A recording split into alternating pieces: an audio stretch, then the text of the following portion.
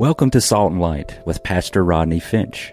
Salt and Light is a radio outreach ministry of Calvary Chapel, Cary. Jesus, speak to me. Open your word and reveal your heart to me. Salt and Light is a series of verse-by-verse studies through the Bible, focusing on its practical application to our everyday lives. Salt and Light is recorded live at Calvary Chapel, Cary in Apex, North Carolina. Stay tuned. At the end of the program, we will give you information on how to contact us, so be sure to have a pen and paper ready.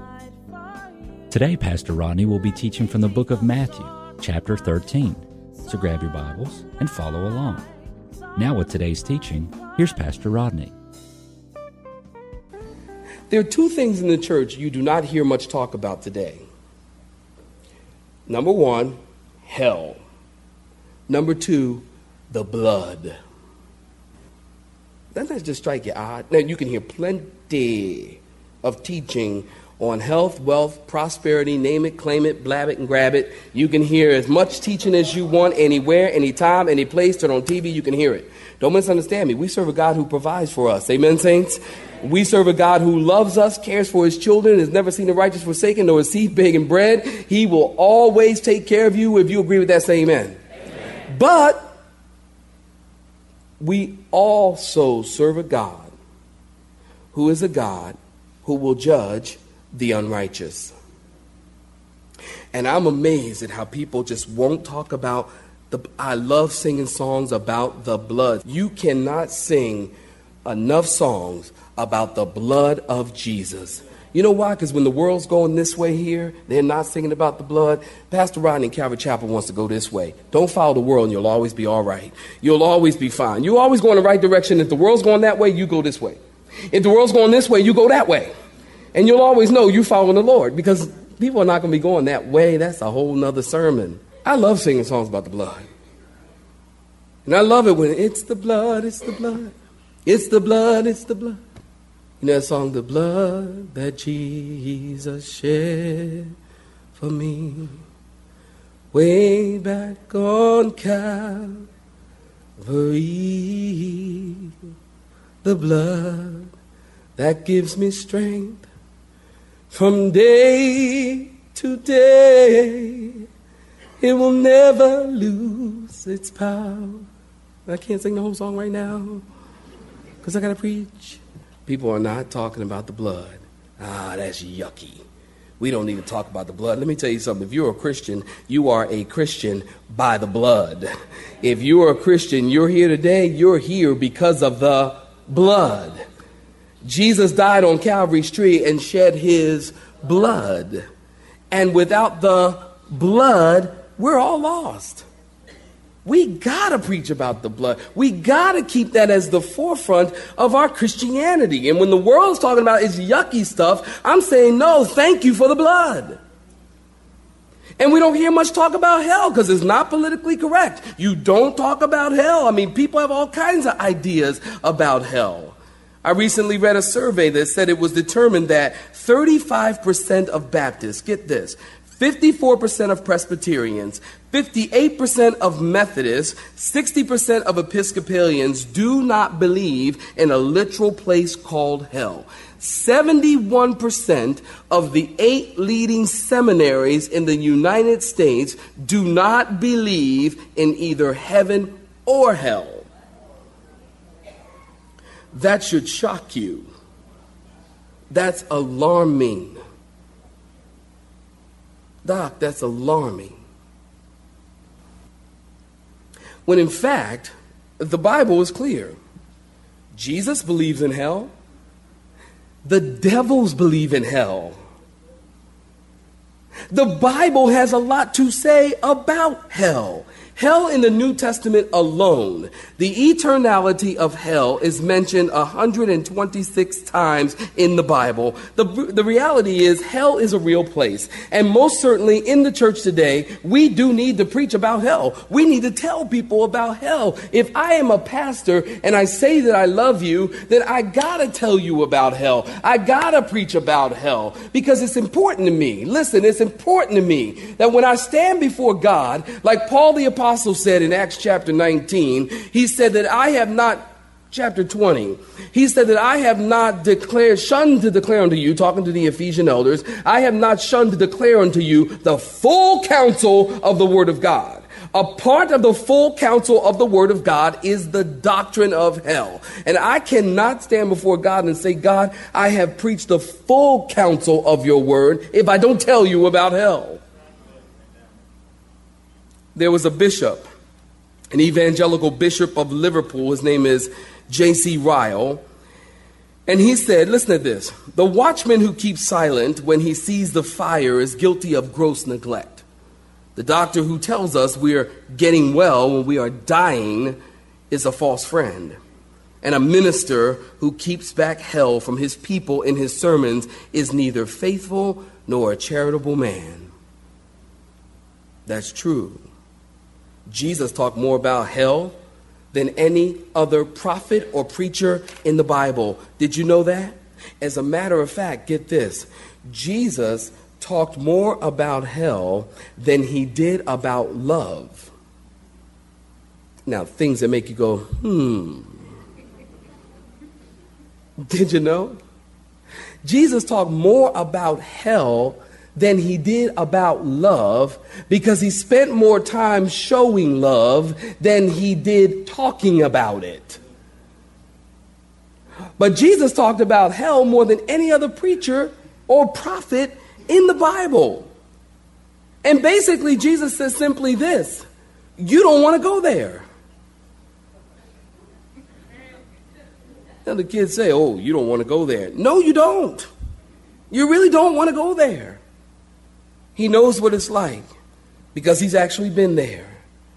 Now, I realize people have different interpretations about hell and about the doctrine of hell. Some people talk about, even after you die, that there's annihilation.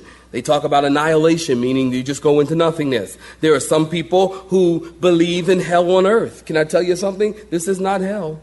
I don't care how bad your life is. This is nothing like hell. Nothing like hell.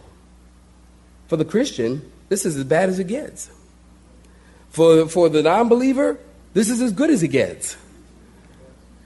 Because from here, it's downhill. No pun intended.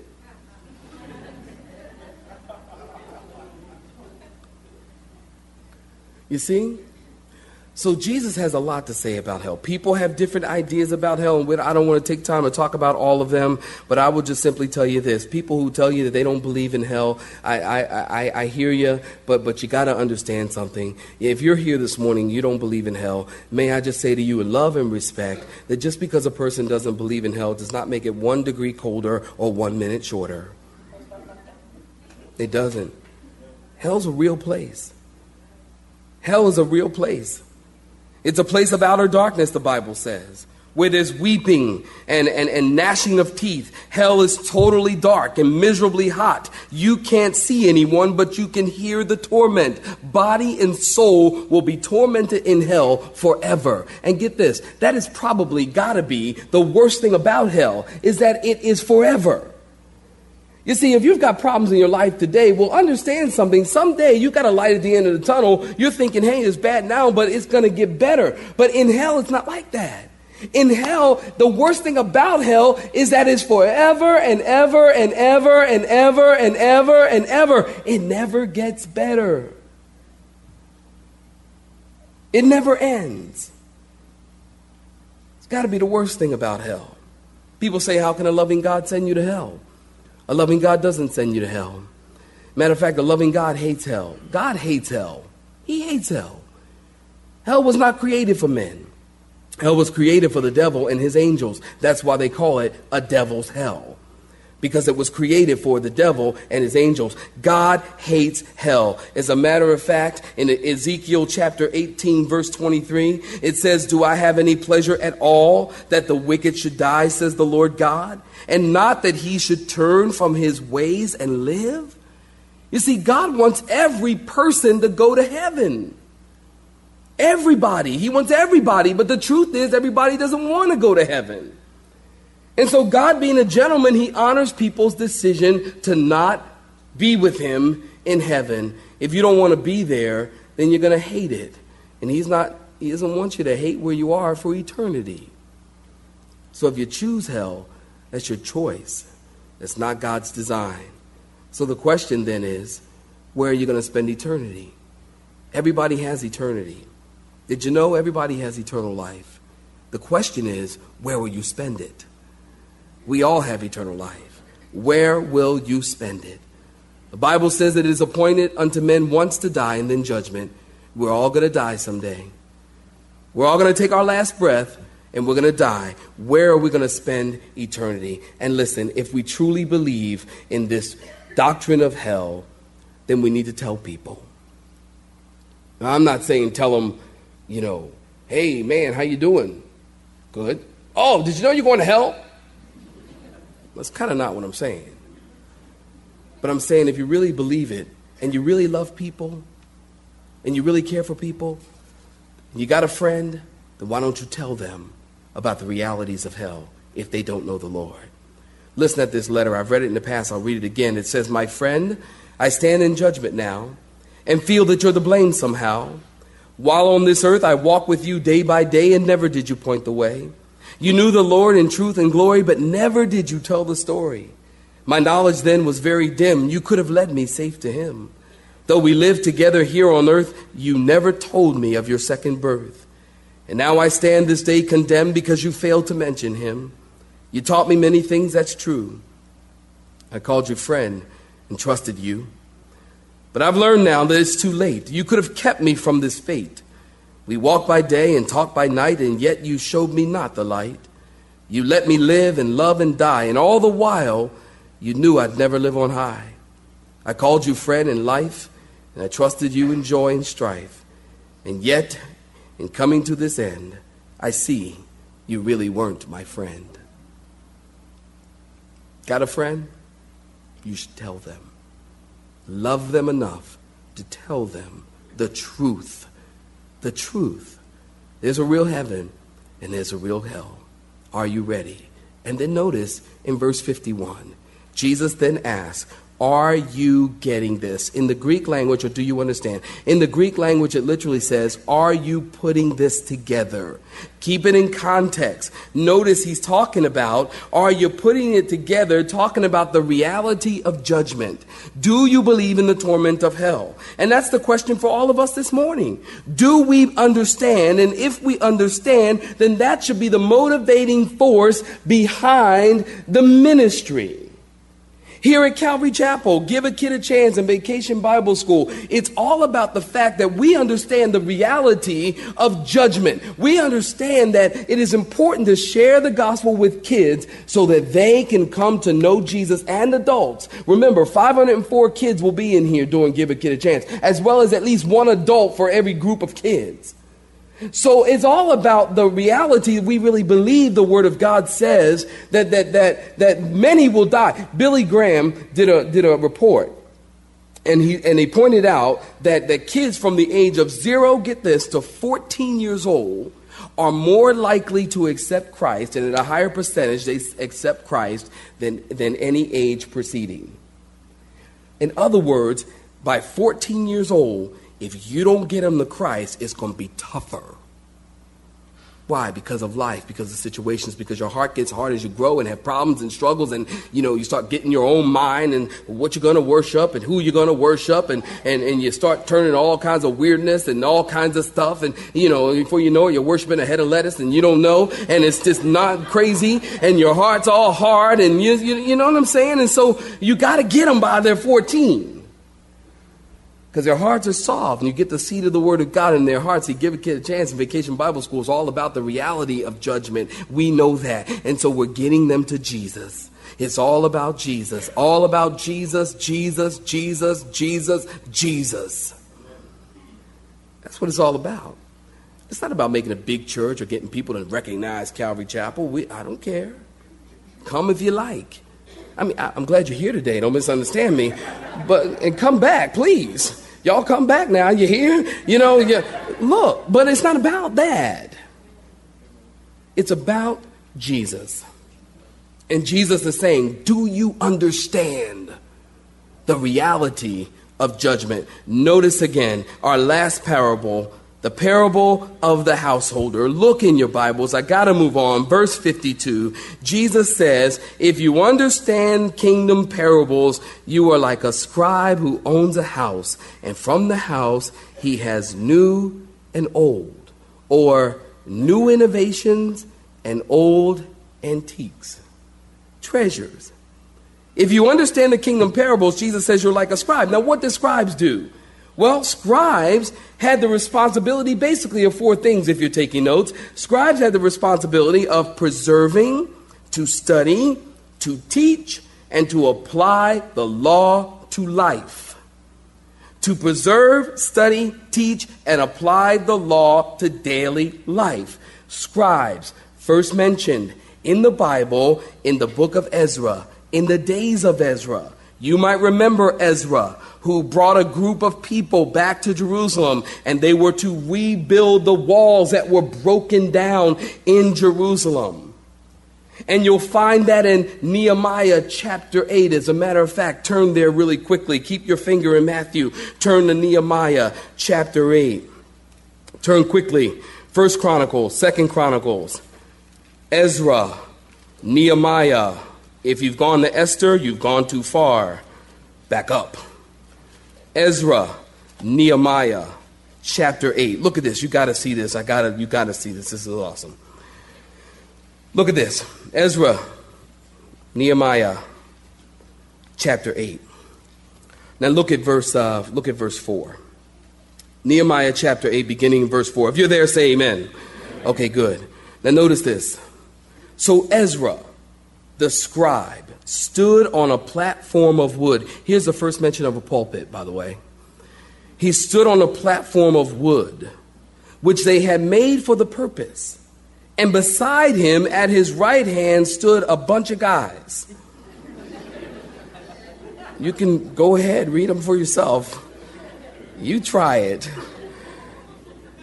And in verse 5, Ezra opened the book in the sight of all the people, for he was standing above all the people. And when he opened it, all the people stood up. So go ahead, quietly stand up. Now, yeah, okay. So look at you obedient Christians. You all stood up. All the people stood up. And look at your Bibles. And Ezra blessed the Lord, the great God. And then all the people answered what, saints? Amen and amen. See, these guys were Pentecostal. These guys were Pentecostal, man. They were like, amen, amen. And while lifting up their hands, they bowed their heads and they worshiped the Lord with their faces to the ground. And then a bunch of guys. And all the people in verse 7 stood in their place. So they, would you underline this? Remember it, highlight it? They read distinctly from the book in the law of God, and they gave the sense and helped them to understand the reading. This is the first mention of verse-by-verse teaching.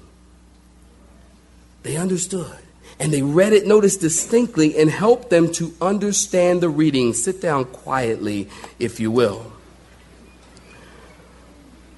So this is what the scribes did. And then many years went by.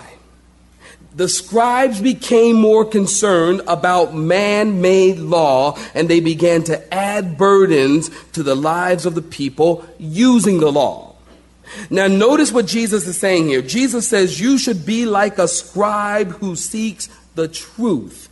And the truth is found from the old and the new. In other words, the truth is found from the Old Testament and the New Testament. Now, how many times do we meet people who have said, you know, I'm a New Testament Christian. I'm into the New Covenant. Well, so am I. I think that's great. But don't forget about the Old Covenant. You see, that's why we teach verse by verse here at Calvary Chapel. And that's why on Wednesday night, not this Wednesday, but the following Wednesday, we'll be starting a verse by verse teaching in the book of Daniel. But we do that because on Wednesday night, we're in the Old Testament. On Sunday morning, we're in the New Testament, because I believe that the Old and the New are important. And so that way you're teaching the whole Bible. How important is that?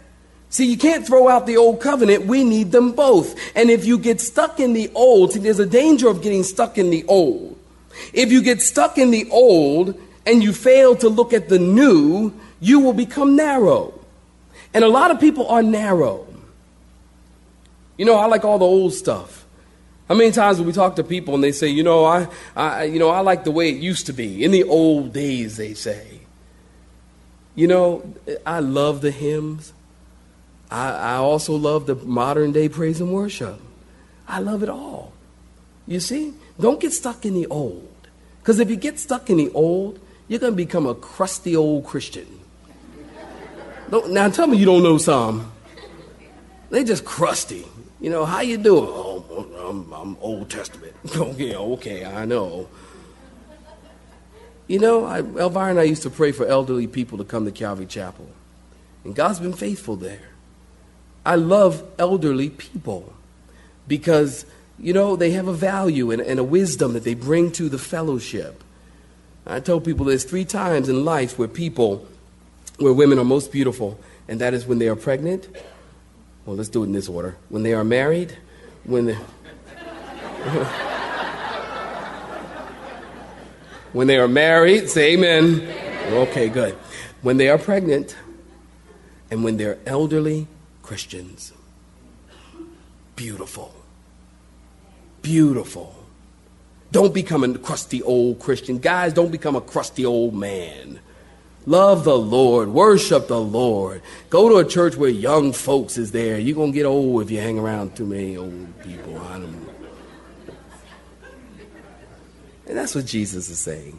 He's saying, look, the one who can draw from the old and the new will be wise like a scribe. And then in verse 53 through 58, saints, we have covered these verses in previous studies.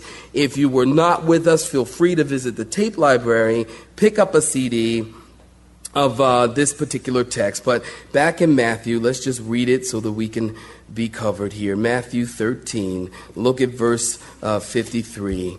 Now it came to pass in verse 53, when Jesus had finished these parables, that he departed from there. And when he had come to his own country, that would be Nazareth, he taught them in the synagogue, so that they were astonished. And they said, where did this man get this wisdom and these mighty works? Is this not the carpenter's son? See, they knew him.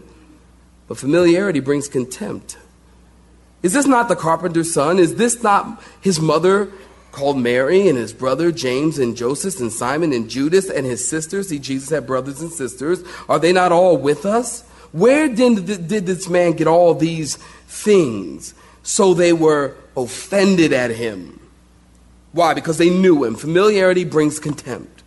They knew him. But Jesus said to them in verse 57, a prophet is not without honor except in his own country and in his own house. Now he did not, in verse 58, do many mighty works there. Why? Because of their unbelief. And we talked about the unpardonable sin, the failure to believe in Jesus, the failure to believe in the work of the Holy Spirit. People say God will never leave you. They say, oh, he'll never, ever, ever, ever, never, ever leave you. Well, there is a time in which he will leave you. There's a time in which he will depart from you when he finds that you're in the area of unbelief. Jesus can do nothing in your life if you don't believe. Now, it's not all about your faith. It's not all about what you believe. You know, like Thomas said, Lord, I believe, help my unbelief. Yeah, those areas of doubt and unbelief, but if you don't believe in God, he can't do anything in your marriage, in your children, in your home, in your life, in your job, in your health, in your hope. God can't do anything in your life if you don't believe. And he couldn't do anything among them because they didn't believe. A prophet is not without honor except in his own country, in his own home. So believe the Lord. Believe in the reality of heaven. Believe in the reality of hell. And God will save you. You call out to him. If you're here and you're not born again, you ask the Lord to come into your life today. And don't leave church without him. You have been listening to Salt and Light, a radio outreach ministry of Pastor Rodney Finch and Calvary Chapel, Cary, located in Apex, North Carolina. Join Pastor Rodney Monday through Friday at this same time. For information regarding service times, you can contact us at 1-800-293-0923. That's 1-800-293-0923. You may listen to today's broadcast in its entirety by visiting the media library on our website at cccary.org.